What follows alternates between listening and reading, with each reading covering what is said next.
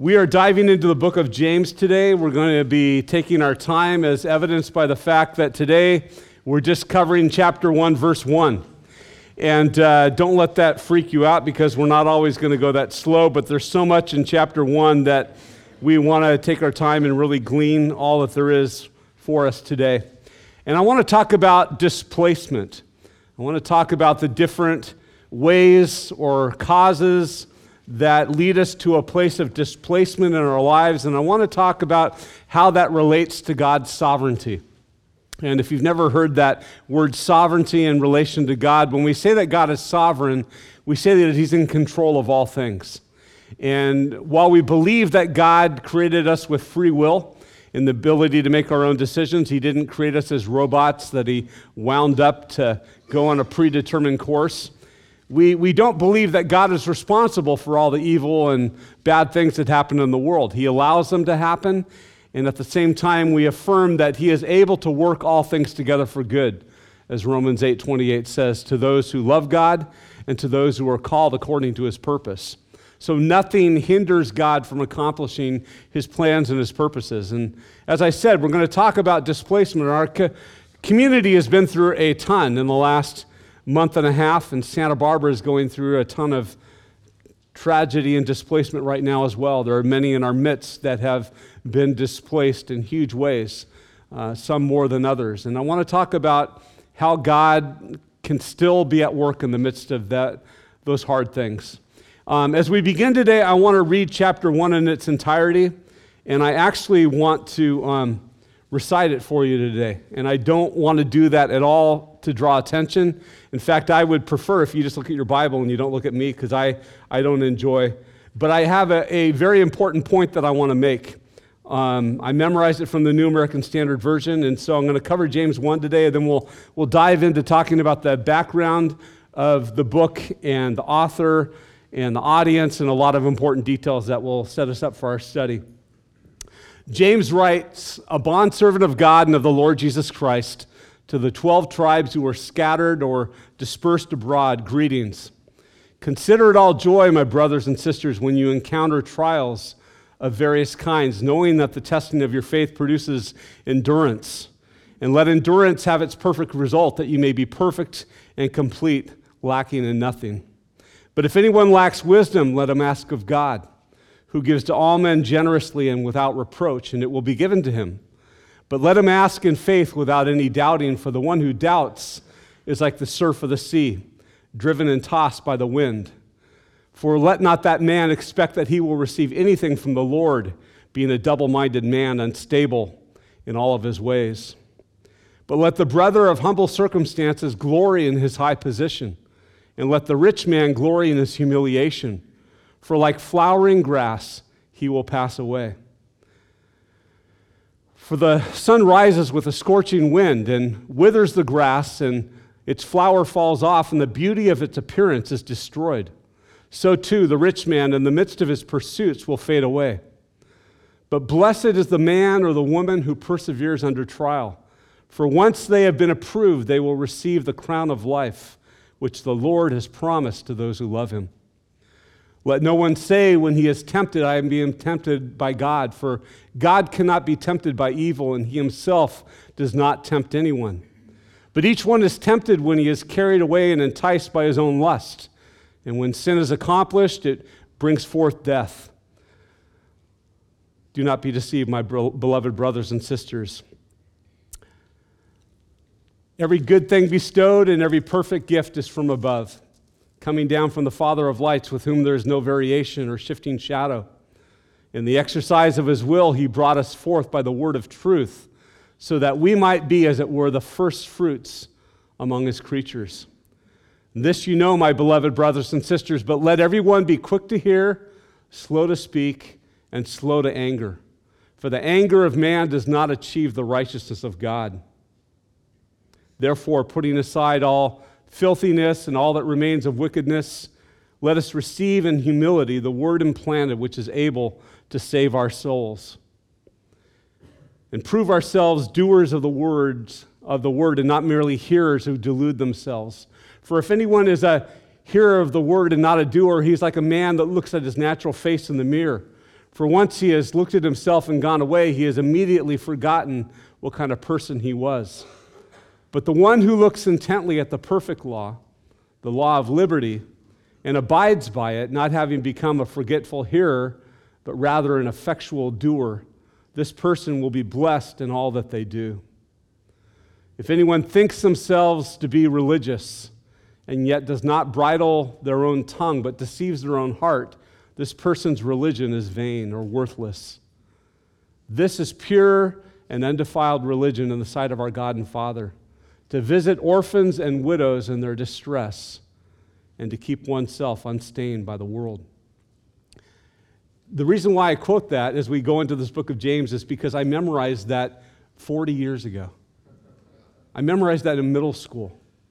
And I can't tell you how many things I did in middle school that are still in my mind or still present today. About the only thing I can remember off the top of my, I still know how to ride a unicycle, which I also learned around the same time in middle school. But it just goes to show the value of hiding God's word in your heart. Because for the last 40 years, I've had this scripture in my mind and been reminded of that as I'm tempted or as I'm challenged or as I go through hard times or as I have to make important decisions. And the truth is, I got all the way to chapter 4 of James and almost memorized the whole book, but never actually finished it. And the funny thing is, every time I would rehearse what I had learned, I'd go back and repeat chapter 1 and start from the beginning. So I got chapter 1 down really well, but the 2 through 4 is a little bit fuzzy. But, I mean, the cool thing is it took me about 5-10 minutes this week to remind myself of that. And that's the power of God's word at work in our lives. So as we begin this very practical study of a very application-oriented book, there's a lot for us there. And I want to begin, as I said, with some background today, which we won't do every week, but it's important to know just some details as we dive in. One feature of James that would have been immediately noticeable or impressive to ancient readers as well as modern readers alike is the fact that James draws heavily upon the teachings of Jesus. And it's not so much that he quotes Jesus directly as that he weaves the content of what Jesus taught into the very fabric and soul of his writing. And the author, as we're going to talk about who that author is, seems to have been so immersed in the teaching and the life of Jesus that he's able to reflect upon it and draw upon it almost unconsciously. And so the natural question that arises is, which of the James that are mentioned in the New Testament actually wrote this book for us? And one very popular suggestion that people have put forward is James, the son of Zebedee. James, the son of Zebedee, was one of the 12 disciples that Jesus chose. He was kind of part of that inner circle of disciples, Peter, James, and John, that got to witness Jesus' transfiguration as he was transformed before their very eyes. They were there when Jesus raised Jairus' daughter from the dead. And he was also one of the people that was an eyewitness to the Lord's resurrection. And so that's a very strong possible suggestion. But the truth is that he died before this book was written. And so the date of this letter keeps him from being a viable candidate. And the only other really significant James that is mentioned in Scripture who would have the credentials and ability to write this is James, the half-brother of Jesus, which we believe is a true author of this book. He's mentioned in the Gospels, and he actually didn't become a follower of Christ until after the Lord resurrected. So that's kind of a unique detail about him. Acts chapter 12, verse 17 mentions his position of leadership in the early church that met at Jerusalem. And he's really the only disciple or apostle who lived long enough to have written this letter and to be prominent enough to identify themselves simply as James without any other credentials or support or information that could identify him. The humanist scholar Erasmus had some real issues and doubts regarding the letter's apostolic origin because he questioned whether the brother of Jesus could have written a letter that demonstrates such advanced Greek. Two of the books that have the most advanced Greek in all of the New Testament are the book of Hebrews and the book of James.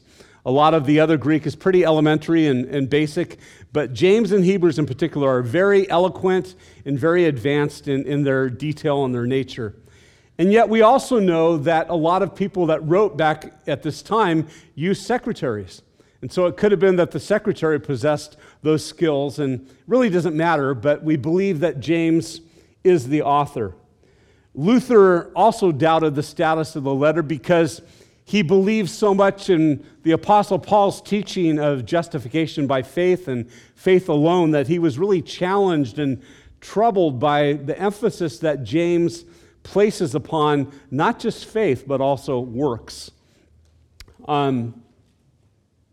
Jerome was probably the most influential in helping James to be accepted and endorsed as part of the biblical canon, because Jerome, as you might recall, produced the Latin version of the Bible, which we call the Latin Vulgate, and he included James, and he also cited James quite often in this work. Well, on top of this, he also identified James as the half-brother of Jesus, and Augustine followed suit, and about by the 4th century, the book of James was included into the Christian canon of Scripture. But one of the things that we'll notice as we get into the book of James is it's not addressed specifically to any one church. It's kind of a universal letter. It's known as a Catholic or universal epistle or letter because its audience is everybody, the world. And because of that, they think that's another reason why maybe it wasn't accepted right away. But the audience that James writes to becomes revealed in the opening lines of this book. It says he's addressing this to the 12 tribes who are scattered abroad, which very much seems like a Jewish audience. In chapter 2, verse 2, we find out that his audience meets in a synagogue, which is another reason for believing that the audience is Jewish. They believe that the law is key to understanding God's plan and expectation for his people. That we see throughout the book. And it seems that the audience understood the Old Testament imagery of marriage and understood that marriage was symbolic of God's relationship with his people, and specifically of Christ's relationship with the church. We see that in chapter 4 of James. Well, the fact that the readers were dispersed or scattered, forced to live away from their home country, points to the fact that they were probably impoverished and oppressed. And we see indications of that like in chapter 5, because wealthy landowners take advantage of them. Rich people drag them into court and despise and ridicule them for their faith in chapter 2.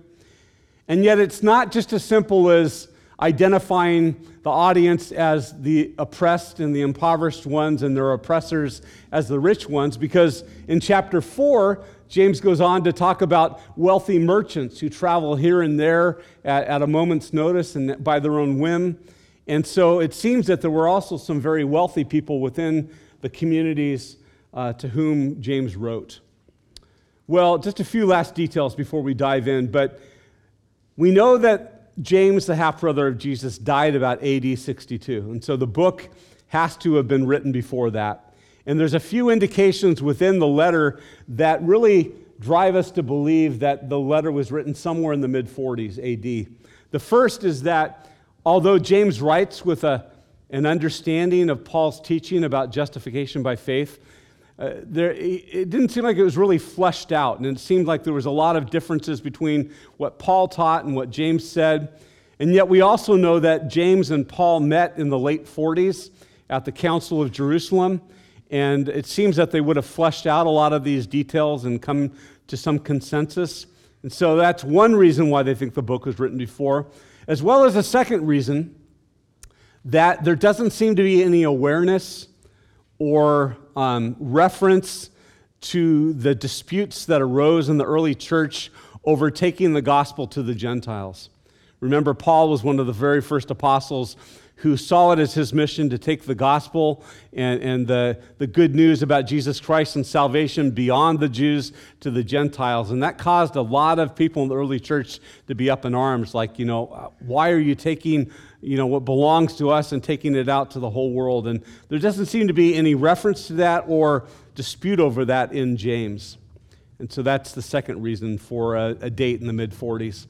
The last thing that I'll say is that striking to both ancient readers and modern readers is also the lack of clear organization in the book of James. It seems that James moves quickly from topic to topic, and there's not a whole lot of correlation or relation between the things that he discusses. And the closest book that I could liken it to is Proverbs.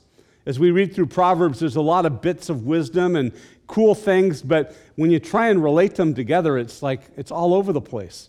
And James is very much like that, and it's one of the reasons why it's so hard to preach, because you can't take big blocks of Scripture in James and talk about how they relate together. And that's why we're going to take our time and take all of the isolated truths that James lifts up and look at each one of those individually. So, having said that, let's dive into verse 1. As we said, James opens by identifying himself as the bondservant of God and of the Lord Jesus Christ to the 12 tribes who are dispersed or scattered abroad. James doesn't identify himself as the brother of Jesus. He doesn't identify himself as the head pastor or elder at the church at Jerusalem. He doesn't identify himself as an eyewitness of the Lord's resurrection.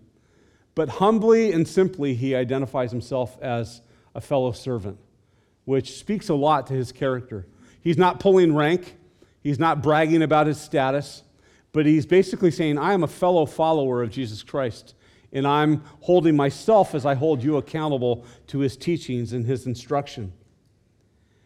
It's interesting, too, that he uses the word bondservant, because as you may recall, a bondservant went beyond an ordinary servant in that bondservants were servants who had served their time under their master and then had been given the opportunity for freedom, but had willingly chose to stay with their master because either they thought that they'd have a better life or their family would be more protected or cared for whatever reason.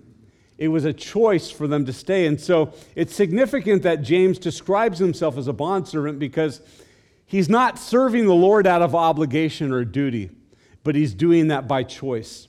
And I think that's very significant. And as I said, he doesn't flaunt his status or credentials, but he places himself as a fellow servant and appeals to his audience through this. The Apostle Paul actually referred to James as a fellow apostle in Galatians chapter 1, verse 19. And yet James, nonetheless, does not claim that status for himself, but simply a bondservant. And he states that his service or his allegiance is not just to God, but also to the Lord Jesus Christ. And I think by doing that, he puts God and Jesus Christ on the same level. And he affirms a few things about Jesus that we as Christians hold to be true. The first is that he is God, that Jesus is not just a good teacher. He's not just the Son of God. He's not just the creator of the universe and everything that we see, but he is God come in human flesh. And that's very significant because that's what differentiates Christianity from every other cult and religion of the world. That Jesus is not just a prophet or a teacher or the Son of God or the creator, but he is also God come in human flesh. Secondly, he affirms that Jesus is the promised Messiah. And as we've said many times, Christ is not Jesus' last name, Jesus Christ, but it speaks to his office and his role. He is the Messiah. He is the anointed one. He is the one who was foretold and prophesied of in the Old Testament. He is the fulfillment of all that God spoke of. And so James is affirming these things as he writes and introduces himself. As we continue in verse 1, we discover that, as I said, the letter is not addressed to any single church, but to a whole group of churches, and it's led this letter to be categorized along with 1st and 2nd Peter and 1st and 2nd and 3rd John and Jude as universal letters, meaning they're intended for anybody and everybody. But he writes to the 12 tribes, which reflects the origins of Israel, that they were made up originally of the people who descended from the 12 patriarchs, the sons of Jacob. And Jacob later became Israel, as we know. And these tribes were originally scattered and dispersed through the Assyrian and Babylonian conquests. But over the years, there was a lot of reasons, persecution mainly, why these Christians moved from place to place and lived outside of Jerusalem or outside of Palestine. And we get an indication of this in Matthew chapter 19, verse 28, where Jesus says, "I tell you the truth, at the renewal of all things, when the Son of Man sits on his glorious throne, that you who have followed me will also sit on 12 thrones, judging the tribes of Israel." We get an indication that God, through Jesus, is restoring these tribes that were scattered and dispersed back to himself. God had always talked about that. Though you will be exiled and though you will be in captivity, one day I'm going to bring you back together.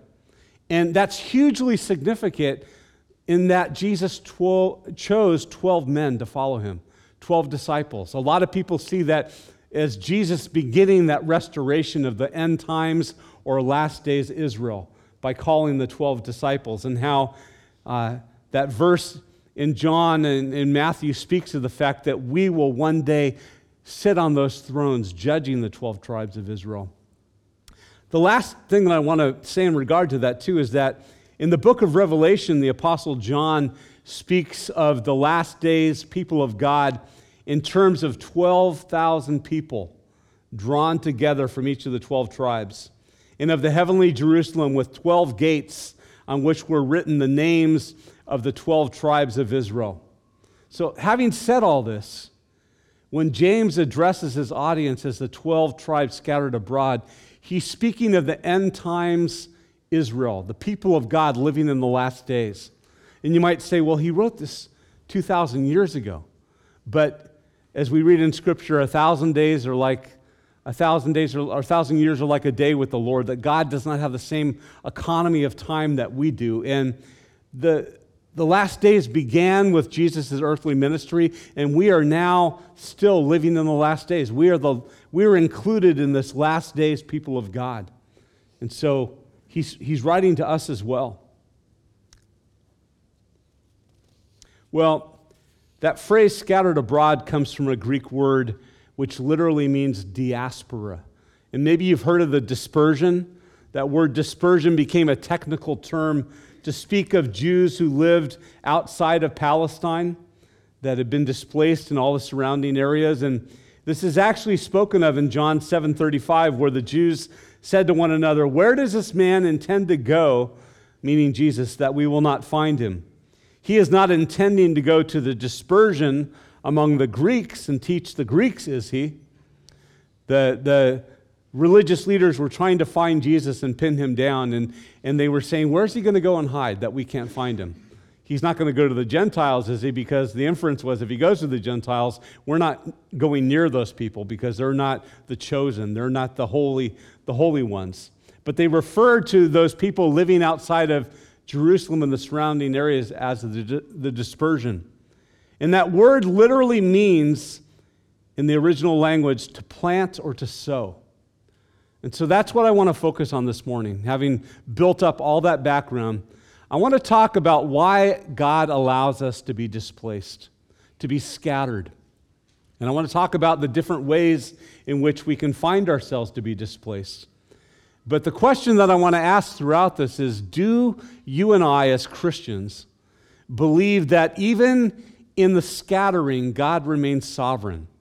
That he has planted each one of us, he has sowed each one of us exactly where he wants us.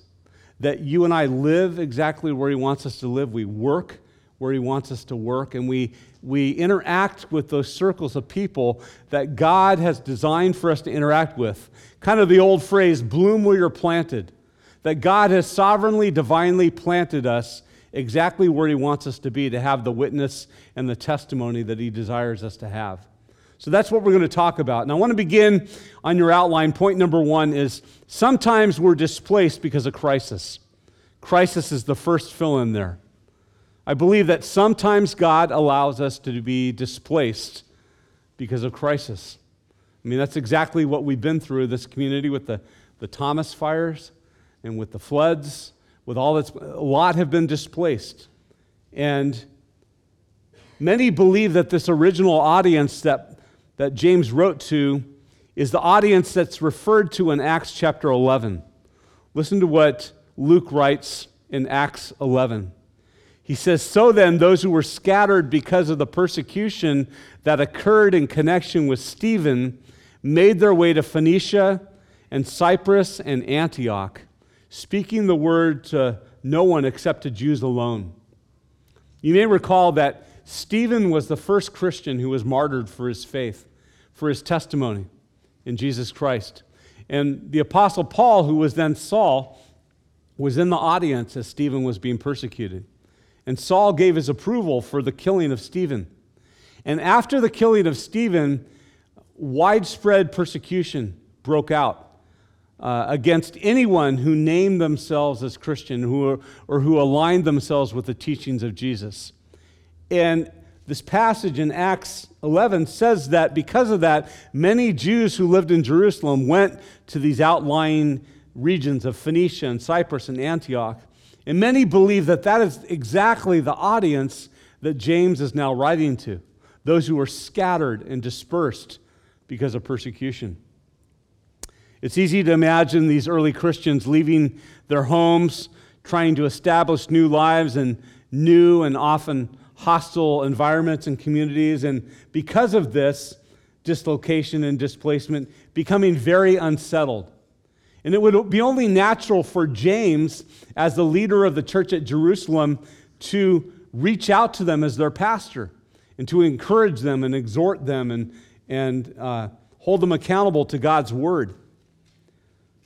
And so that's the question that I want to raise at this early stage in our lesson today. Whether you and I believe that God is sovereign over our displacement, particularly in times of crisis.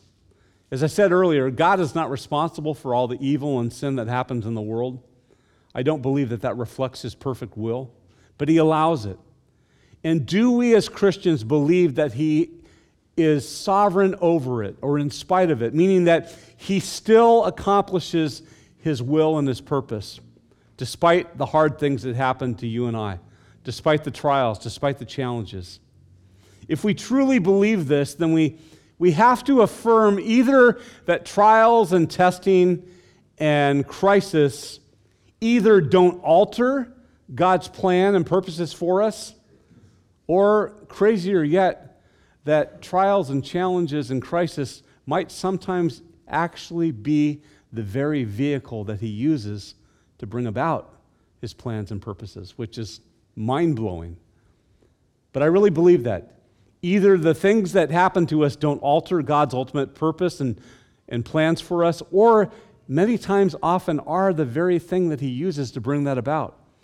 And I believe that we have to affirm that as Christians to really see God at work. Otherwise, it just seems like He doesn't care and that everything is random and everybody for themselves. The second thing that I think that God allows to displace us is our own choice. Point number 2.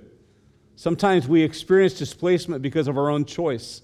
And chapter 4 of James speaks of that, of people who say, today or tomorrow we'll go to such and such a city and spend a year there and engage in business and make a profit. And James says, yet you don't know that your life, what it will be like tomorrow. You don't realize that you're just a vapor that appears for a little while, then vanishes away. So instead, you ought to say, if the Lord wills, we will live and also do this or that. James draws his readers to realize once again that it's so important, vitally important, to consult God in all of our decisions, in all of our plans. Because if we want to be in the center of God's will and for God to accomplish His will and purposes in our life, we don't just make decisions on our own. And I guess one of the things we have to come to grips with is we're all aware that many times we don't make wise decisions. And the question becomes, do we still believe that God can work in spite of our sin? Do we really believe that we haven't screwed up our life so bad that God is rendered powerless? And do we believe the truth of Romans 28, that God works all things together for good to those who love him, to those who are called according to his plan? That although everything that happens to us and the choices that we make may not sometimes reflect his will or be honoring to him, but despite that, he is able to accomplish his will and purposes in our life. Well, the last thing I want to suggest is sometimes we're displaced because of God's divine appointment. God's divine appointment. And Acts 17 speaks of this. Acts 17 verse 26 says this. It's there in your outline. And God made from one man every nation of mankind to live on all the face of the earth, having determined their appointed times and the boundaries of their habitation, so that they would seek God. So somehow, God allows us to make our own choices, and yet he knows, because of his foreknowledge and the fact that he knows all things, he knows exactly where we're going to live, he knows exactly where we're going to work, he knows exactly who our friends are going to be, and he's sovereignly over all that and uses all of that for his plans and purposes, which is just beyond human comprehension. I was reading this week about the passage in Romans 9, where God talks about Pharaoh. And as you recall the story of Pharaoh and the Egyptians, Pharaoh was a pretty arrogant character. He was pretty full of himself and his power and the fact that at the time he seemed to be over the whole world. And God says in Romans 9, he said, so that it does not depend upon the man who wills or the man who runs, but rather on God who has mercy. For Scripture says this to Pharaoh, for this very purpose I raised you up, to demonstrate my power in you, and that my name might be proclaimed throughout all the earth. This is what God is saying to Pharaoh. Although you think that you rose to power by your own cleverness and brilliance and hard work, I was the one who put you there, and I could put anybody there. And the only reason why I put you there was to accomplish my plan and my will and to glorify myself. It's not even about you. And it's a reminder that although people make their own decisions on a human level, God works in spite of that to accomplish his grander, bigger plans and purposes in our life and in the world. And so, again, I want to draw application here. Do we really believe that God is sovereign over our scattering and our displacement?